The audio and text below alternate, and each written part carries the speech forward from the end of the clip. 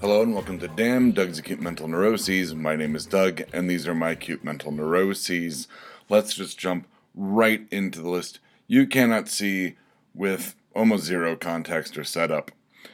Fear marketing on the way, it says. Well, fun fact, our stickers actually showed up early, which gives me, I'm crossing my fingers, hope that the shirts show up early as well. So hopefully I should have those by the end of the week, which is going to be great. Everything's kind of going ahead of schedule for all of the fear marketing for Denver Comic Con. I'll be posting pictures of the stickers later today at time of recording, so Monday. Woo, time travel. But yeah, so it's nice that all the marketing is going to be going through, and I'm going to be working on a Facebook ad for Fear Agents in about a week. So that'll be pushed horde when right before Denver Comic Con. And I've got some stuff about right before Denver Comic Con coming up in the list as well. So fuck, that I said there would be no foreshadowing. There is going to be. And there it is. Kind of the sub note on Fear Agents. Cover work? ? So I talked about how I decided to kind of shoot myself in the brain foot and not decide on a single cover for Fear Agents, but go, I like all three, I'm going to do them all. So I got the first one done. I originally was not happy with how it was coming out. And then once I finished it and took a couple days away from it and looked back at it, I love it. There needs to be a few, some of the phrasing, I guess you could say, on what Fear Agents is, because it's hard to encapsulate what Fear Agents is in like a matter of like 5 words for a book cover. It's easy to explain, normally easy to explain. It's an online, interactive novel. You follow us on the social medias. You get to shape the story. You get to see the illustrations on Instagram and Facebook. There'll be a podcast, almost monthly podcast associated with it and all that. And I can kind of explain the mechanics of it. Great. And that it's the main character transmitting back through time on social media. Let's not overthink that idea. But in trying to say like it's an online, media experience, that seems broad. So I kind of wanted to kind of get it in a nutshell in like 4 or 5 words. And I used the word novel experience, which, I was kind of shooting from the hip. But when I say novel experience, it makes it sound like novel, the word, is an adjective. Like, oh, how novel. As opposed to that it's a novel, it's a written thing. So Deb accidentally butt dialed me, and we ended up talking about a few things. She wants me to help her on some more of her writing stuff, which I'll get into later, more foreshadowing. But she was like, oh, hey, what about the word narrative? And I was like, fuck, you're totally right. And that's why we work great together, because she called me back 5 seconds later, went, narrative, that's the word you're looking for. And I went, great, thank you. So cover work, anyway, I'm about halfway done with the second cover, and I'm really happy with how that one's turning out. I got to make some really interesting color choices on the font for that one, and that's my only kind of reluctance, hesitancy, kind of hang up on that is I was trying to keep with a certain color swatch, and I'm not sure what I'm going to do the font in. White's too stark. Yellow would be cool, but it doesn't really work. It's too warm of a color for that cover. So we'll see. But I should have all 3 covers done by the time we launch, because the second one's going to take me the third one's going to take me a little while, because I'm taking a beat from Jim Steranko's pop art covers from Nick Fury, Agent of S.H.I.E.L.D. from Marvel Comics from the 70s, and building a piece of kind of quasi-psychedelic pop art digitally and with all the elements I want for the third cover is going to be time-consuming, to say the least. So hopefully I knock out the second cover later on this week, and then I can start on the third one, and it's not even halfway through the month yet, so I should have plenty of time to work on the third one and get everything posted and launch everything. I'm not going to push it back. I'm holding myself to the fire on this one to get everything done in a timely manner, because I don't want to push back Fear like I did. It's been 2 years since we've been working on this, And not that like, oh, it's been 2 years and it needs to come out. Like, it took us 2 years to build the mechanics and do the illustrations and run the outline and run kind of a test run of the mechanics, and see how it could work and how it could fail. I mean, I think there's going to be things I'm not going to see coming, and that's just going to be the growing pains of it.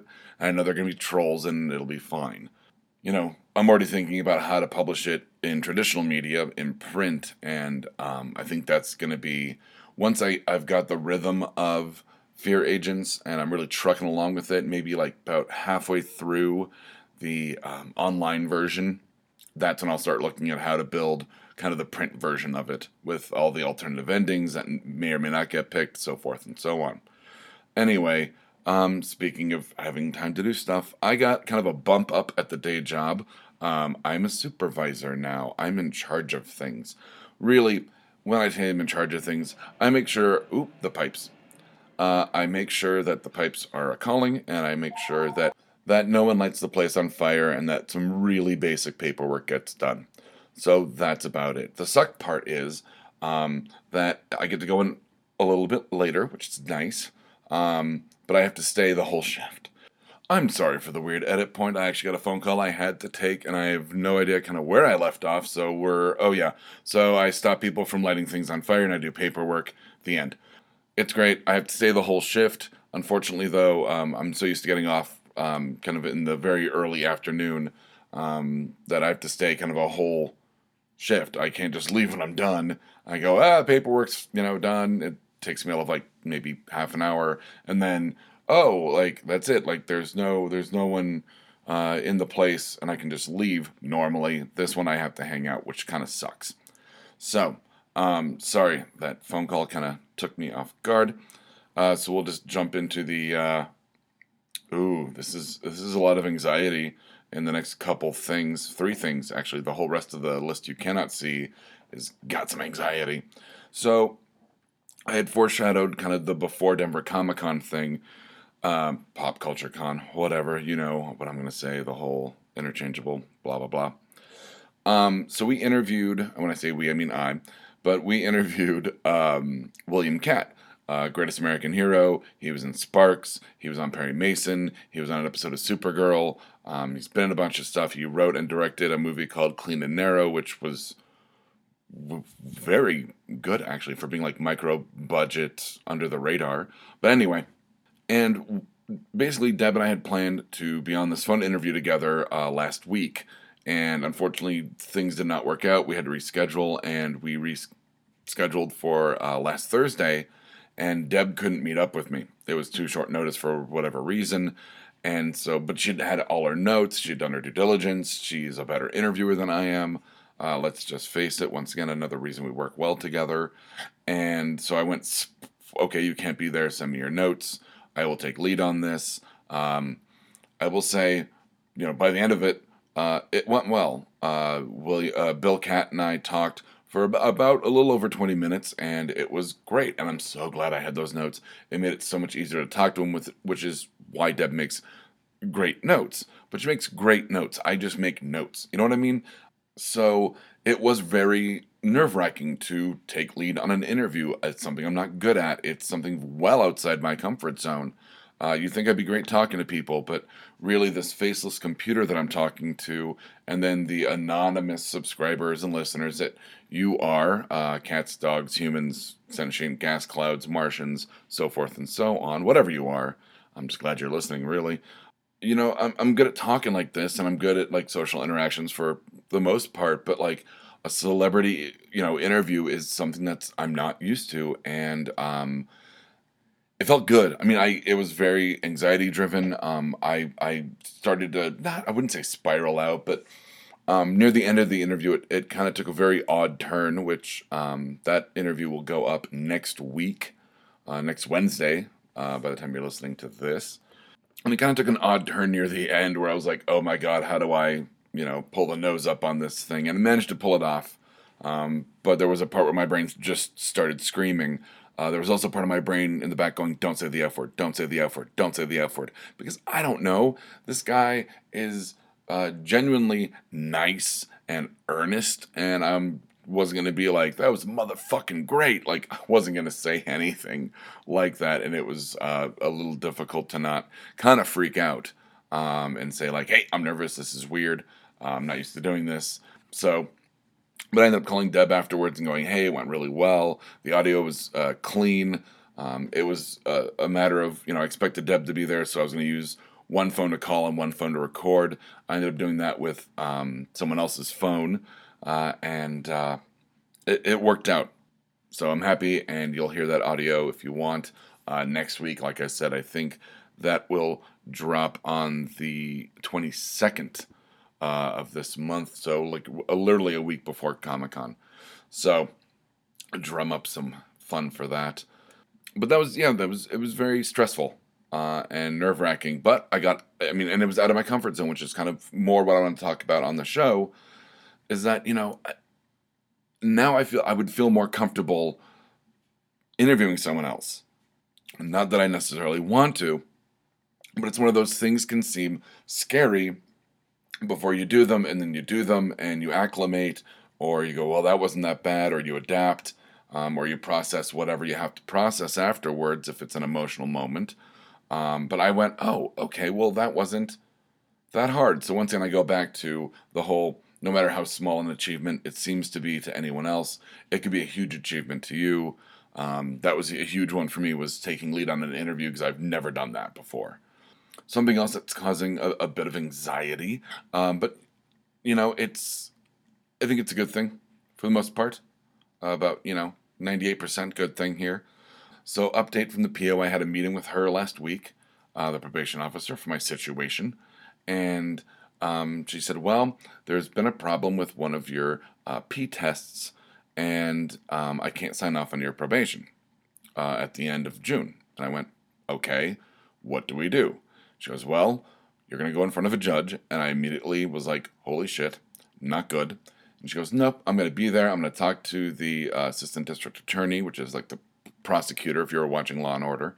And she's like, I'm going to just terminate your probation, but with non-compliance, because that's just how it has to be. The fact that my probation officer is in my corner, will be in court personally, talking to the ADA or the DA on my behalf, and is just, the best case scenario is that they say, okay, you only have 20 days left on your probation anyway, out of 2 years, fine, terminate, you're done. Go live your life and stop fucking up. Worst case scenario, the judge decides to, I don't know, say, this does not work for me, and you're in a lot of trouble. I don't know what the kind of trouble would be. I have no idea. Maybe revoke probation, and I don't know. I don't know. But the probation officer doesn't seem to be bothered by this. She doesn't seem to be worried by it, and that was very calming to me. I don't want to have to go through and getting a public defender, because I'm not going to waste money on a lawyer because this thing, if it goes in front of a judge multiple times with a public defender, it's going to go for months, to the point where the DA is probably just going to go, let's just drop this. He's done his time. By the time I even have like an extension to get a public defender, I'll have passed my probation point. So am I worried? Not so much. It's annoying that, I've got to go in front of a judge, and that sucks. No one ever wants to do that. And if you do, you're a goddamn psycho, and you deserve whatever the judge throws at you. But I'm not a psycho, and like I said, the fact that my PO is in my corner and going to be there personally and going to say, like, hey, something went weird on this one test, and unfortunately it happened in the 90 days. He's been good. Let's just move on and release him into the wild to let him live his peaceful life, which I want to do, and that way I can start rebuilding my life piece by piece by piece by piece, which I've been doing slowly. But once I'm off probation, I can do it more quickly because I don't have that hanging over me. So that's it's a sit rep for June Fallout, which, so first week of June, right after Comic-Con, actually. Within days of me getting back from Comic-Con is when that happens, so I'll look forward to letting you know what happens there, because hopefully it's all good news, especially after Denver Comic-Con. I'll be on a high, and then hopefully I don't end up on a low. Lastly, and this is kind of a fun anxiety. Deb's been working on a book. She's very like baby fetus stages. Wouldn't be considered. There's no heartbeat yet. Um, but she's working on the world building and some characters, and one of the characters gives someone else a mix and a mixtape, and she went, well, you're great at making mixtapes, as I've talked about ad nauseum on the show. So can you make a mixtape that, this character would give to this character, and here's kind of the theme of what I want? I went, great. So I've been building it. The tracks aren't in the right order, but I've got all the songs I want, and it's fantastic, and it's very interesting because I've never come at a mix in this way. That I've got to think of this kind of broadly sketched character, and these are kind of the parameters I have to go in, and this character's kind of got a deficiency of social interactions. I have to think about that when I'm picking the songs, and then, age and what they would have been exposed to. So stuff like that. And it's a lot of fun, but it's nerve-wracking because it's not ultimately my project. This is something where I'm doing something for someone else's creativity, and I have to work inside of their box, which once again I'm not used to. I'm used to working within my own box. So, makes it sound like I'm some kind of veal. But it's been fun, and I want to end on that veal note because it's going to take me a little while to edit this episode, and I have to start getting ready to go meet with Troy to record Nerd Vomit, where we're going to basically just nerd vomit over Avengers Endgame finally, because we're kind of past that 2-week spoiler point. So from Damn, Doug's Acute Mental Neuroses, I'm Doug. And from Damn, Doug's Acute Mental Neuroses, these have been my acute mental neuroses. For once, I didn't mention Borderlands 2 until just now. Edition. Good night, Internet. If you like this, check out some of our other shows like Exotic Liability, No Applause, Just the Clap, and Black Falls. We can be found at www.bacnpodcast.com and by searching for The BACN on Stitcher, iTunes, and Google Play.